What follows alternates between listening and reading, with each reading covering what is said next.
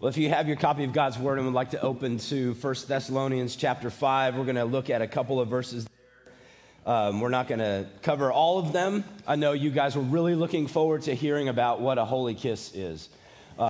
Sorry, we're not going to touch that one today, but it's not, yeah. One of our family's favorite movies is the movie How to Train Your Dragon. And how many of you guys have seen that?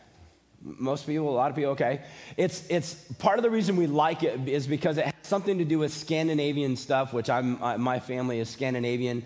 A really cute story about these people up in Scandinavia, these Vikings, and rather than, the pillaging and the thieving and all the things that we hear about Vikings, these Vikings are generally fairly peaceable, and their biggest enemies are dragons. And so you have the main character is this guy named Stoic. And he's just this big, strapping man. He's the protector of the village. You might think of him as the king or the mayor or the Jim Brown of Burke. And then he has a son who couldn't be more different than him. If Stoic is big and huge and strong, Hiccup, his son's name, is tiny. I mean, he is a scrawny little guy, and he wants so much to be the Viking that everybody wants him to be. And yet, it's so interesting in the movie, there are a few different times when both Stoic and a couple of the other folks are commenting to Hiccup about his inadequacies, his shortcomings, all the things that he's just not good about. And they look at him and they say, well, it's just all of you.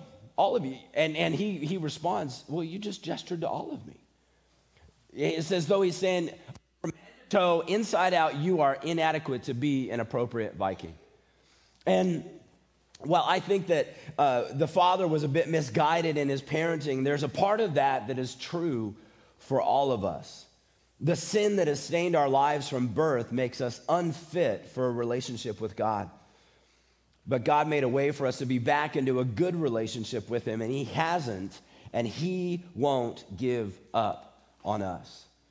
And sometimes I think it's easy for us to think about our spiritual lives and our physical lives as completely separate. What happens on Sunday has no ramification on Monday. And yet I think what we believe and sing and pray is detached from all the things, but just as Hiccup's father gestured to all of Hiccup as being inadequate, so too we learn in these final verses of 1 Thessalonians that God's work in us is not just in our spirit, it's not just in our heart, but it's in our minds and in all of who we are. It's in our bodies. And so let me give you a little background. Kids, I know you haven't been here for the last few weeks. You've been down in Kids Connection learning about the fruit of the Spirit. But over the last few weeks, we've been looking at the church of Thessalonica in the letters, in this first letter to the Thessalonians. And after about 3 weeks of evangelism, Paul had to leave because there was so much persecution. But yet this church got started in just 3 weeks, and they had this genuine faith. And throughout the letter, we've seen Paul give thanks to God for what he's seen in the faith of the Thessalonians. They've faced some challenges. They've had to learn how to live as Christians in light of the fact that their culture is very non-Christian, very pagan, if you will. And so Paul corrects the things that they've got wrong. But they also had some misunderstandings in how and when Christ would return. So Paul informed them on what was going to happen. So here in the closing verses, Paul offers up a sort of summary prayer and a few final exhortations.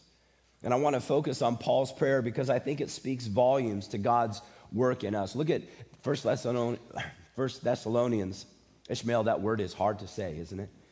1 Thessalonians 5:23-24. It says, "Now may the God of peace himself sanctify you completely, and may your whole spirit and soul and body be kept blameless at the coming of our Lord Jesus Christ. He who calls you is faithful. He will surely do it." We might even summarize it this way, that the God of peace who calls all of you will sanctify and keep all of you blameless until Jesus returns. And so if you want to follow along in your outline, here's where kind of the blanks jump in. And first of all, I think we see in this prayer that God calls all of you. God calls all of who you are. God calls, but he doesn't need to pick up a phone. He doesn't need to dial. He doesn't need to make sure he's got your cell number. He has an ability to call without a landline or a cell phone. He calls. He initiates this relationship with you and me. The great scientist has said, Pascal has said that there's a God-shaped void inside of each of us, and there's something in us that longs for a relationship with God. And I think this is why there are so many religions out there. So people start all these things because they know that God exists, and maybe they don't want to believe what the Bible says about how to relate to him. So they start all these religions. They start these things in order to perform, in order to appease God. They're trying to work or earn their salvation. And yet, as Charles Spurgeon said, he said, "Beloved, here is a test for us. Is our religion a receiving religion, or is it a working and earning religion?" An earning religion sends souls to hell. It is only a receiving religion that will take you to heaven. You see, in our relationship with God, it's God who calls. It's God who initiates. It's God who starts the process. It's God who reaches out with his Holy Spirit to draw us into a relationship with him.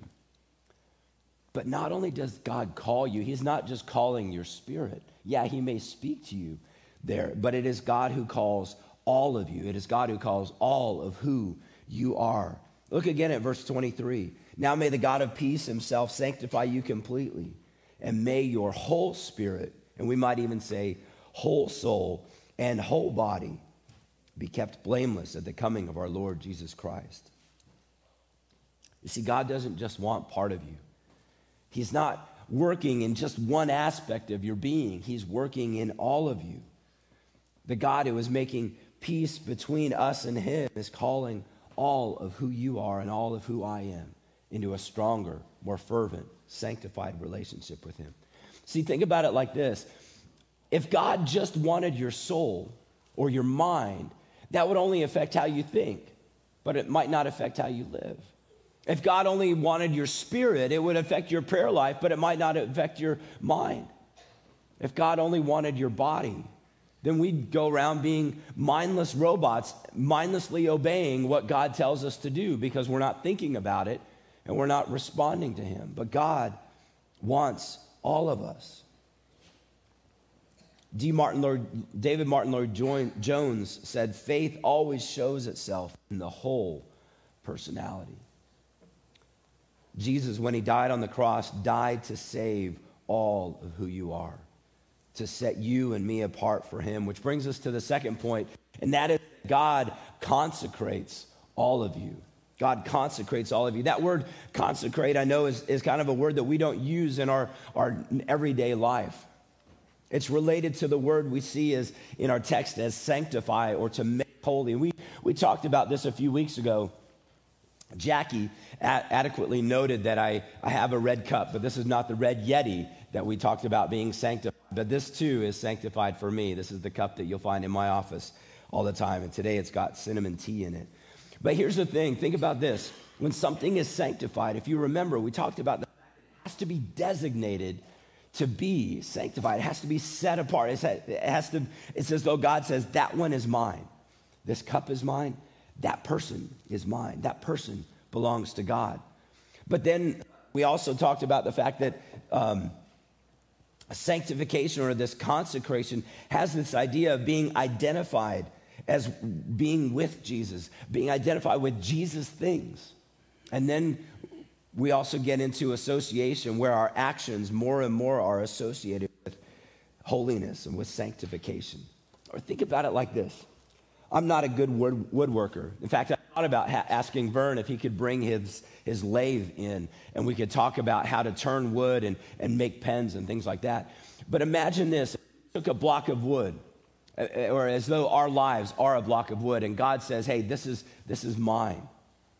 This is Jack. Jack is now mine. And I'm going to do all these cool things in Jack's life.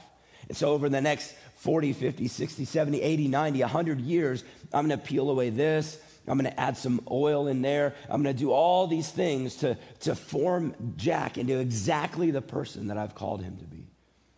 That's that sanctifying work that God is doing in us.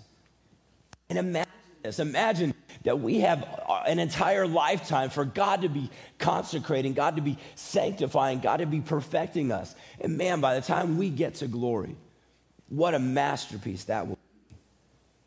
And so for me, it raises the question, how does he do that carving work in us? It's not as though he takes a knife and whittles away the wood. It's not as though he lays us on a lathe and begins turning the wood in order to make us something beautiful.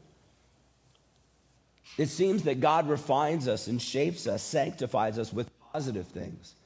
From his word, as we read it, we learn new things and we begin to incorporate God's way of thinking into our lives and begin to yield our lives to his. We understand it from other Christians as we learn, as we watch people live, and we see the Christian life modeled. It was such a joy yesterday in the men's breakfast to hear from several guys who talked about their experience as husbands, what it meant to be a husband, how they had learned and grown, and it was a joy to be able to hear these guys, whether they've been married 10, 15, 20 years or 40, 50 years. But there are things that we learn from other Christians, and then there are those things that the Holy Spirit, he sort of takes his word and implants it in our mind and says, hey, you need to adjust this. That habitual word that you have, let's not do that. That way of thinking about this activity, let's pull back on that. Or that person that you've been thinking about, why don't you give them a call? But I think in addition to having positive things that God is putting in our lives, almost like oil on a piece of wood to keep it moist and smooth, he carves and sanctifies and forms us with things that we might see as negative by using difficult people and situations to challenge our way of thinking or our old ways of reacting. Sometimes he allows sickness as a way of saying, hey, you're not all that in a bag of chips. You need to calm down. Sometimes he uses persecution as a way of removing those old habits and replacing them with the positive things that he's adding. The consecrating and sanctifying work can and I think will be painful, but it'll be worth it as we get to enjoy the fruit of God's work in our lives for eternity. So God calls you, and when you respond, God consecrates all of you and is working to sanctify you for your entire life. But thirdly, God keeps all of you. One of the things we see in this passage is that Jesus will keep our whole being, body, mind, spirit, as blameless. Yeah, we will still do wrong things. We will still make mistakes. We will still sin against God. But once we've been redeemed, consecrated for him, we are his forever. We are preserved, sealed for eternity. And since it's God who does the saving and keeping, it's up to him to accomplish all that he intends to, that sanctifying work. The Message translation says this. It says, the one who called you is completely dependable. If he said it, he will do it. And we can trust him. Since it's up to him, you and I can't lose our salvation. Our eternal destiny is sealed up in him. And once we are consecrated as his, we are his forever. There's a song, an old song that was kind of revived in the last few years. It's called He Will Hold Me Fast. I would try to sing it, but I can't hardly even speak today. But listen to some of the text of this song. We don't have it on the screen, so you just have to hear it. But it says, when I fear my faith will fail, Christ will hold me fast. When the tempter would prevail, he will hold me fast. I could never keep a hold through life's fearful path, for my love is often cold. He must hold me fast. Those he saves are his delight. Christ will hold me fast. Precious in his holy sight, he will hold me fast. And here's that eternal part. He'll not let my soul be lost. His promises shall last. Bought by him at such a cost, he will hold me fast. And it concludes, for my life he bled and died. Christ will hold me fast. Justice has been satisfied. He will hold me fast. Raised with him to endless life, he will hold me fast till our faith is turned to sight when he comes at last. Beloved, Christ will keep you for eternity. We don't have to worry about it when things are difficult, when life seems hopeless, when the trials seem endless. Rest in the confidence of knowing that he will hold you. He will hold you fast. He will keep you. So as we think more personally about the fact that God calls all of you, he consecrates all of you and keeps all of you, there is one final point I think we need to consider. And that is that God compels all of you. God compels all of you. In theological terms, we would refer to this as irresistible grace, or the compelling way that God draws us into a relationship with him. It's as though we can't help but respond. There's a theologian, a guy named Joel Beakey, who said, though irresistible grace is of God, calling sinners, let me back up. Though the irresistible grace of God in calling sinners is forceful and compelling, it works in such a way that the sinner's will is so renewed that when he comes to Christ, he does so gladly and willingly.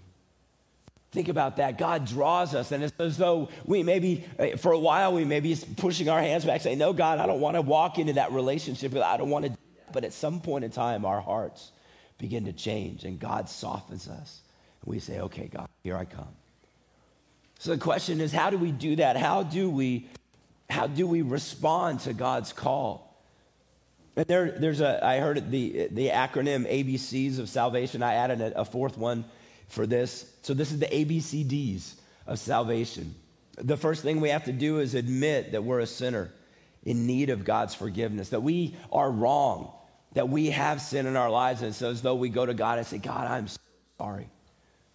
And that was something I did when I was 5 years old. I have mentioned this before, but I asked my dad, I said, how do I become a Christian? He said, Joel, you have to admit that you have wrong in your life. And so that night I prayed. I said, Jesus, please forgive me. But the second part, the letter B, is that we must believe. We have to believe that Jesus died on the cross for us.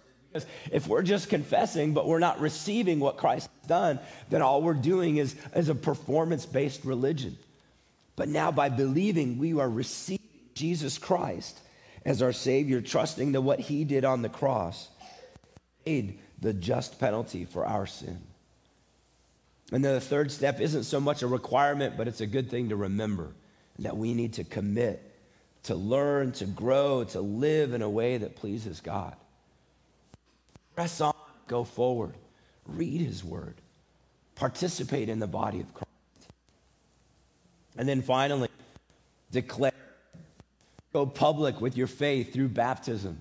Say, yes, I am Jesus. And we talked about this before. It's like wearing a wedding ring. Everybody knows, yeah, I'm off the market. I can't be. When we go public with our faith, it's as though we're telling everybody else, I'm with Jesus. He is mine. I am his. And so I want to encourage you, if you've not yet responded to Jesus Christ as your Savior, let it be today. Let it be today. So God compels us into a relationship with him. He draws us in, but into salvation. But I think there's another part where God does that. He compels us in that sanctifying process. It's our progress toward holiness, that we are gradually yielding to the convicting work of the Spirit in our lives. We get to do the work that becomes more identified with him, with the help of the Spirit, the Word, and the church. So in closing, I mentioned at the beginning that we could summarize this passage this way by saying the God of peace who calls all of you will sanctify and keep all of you blameless until he returns. God calls you into relationship with him. He consecrates you for his glory, and then he keeps you until Jesus returns. You're his forever. He compels you, all of you, to live for him. in the movie How to Train Your Dragon, Hiccup had to be who he was made to be. I mean, he was just drawn. But Hiccup was so different from everybody else, he couldn't do things a normal Viking way.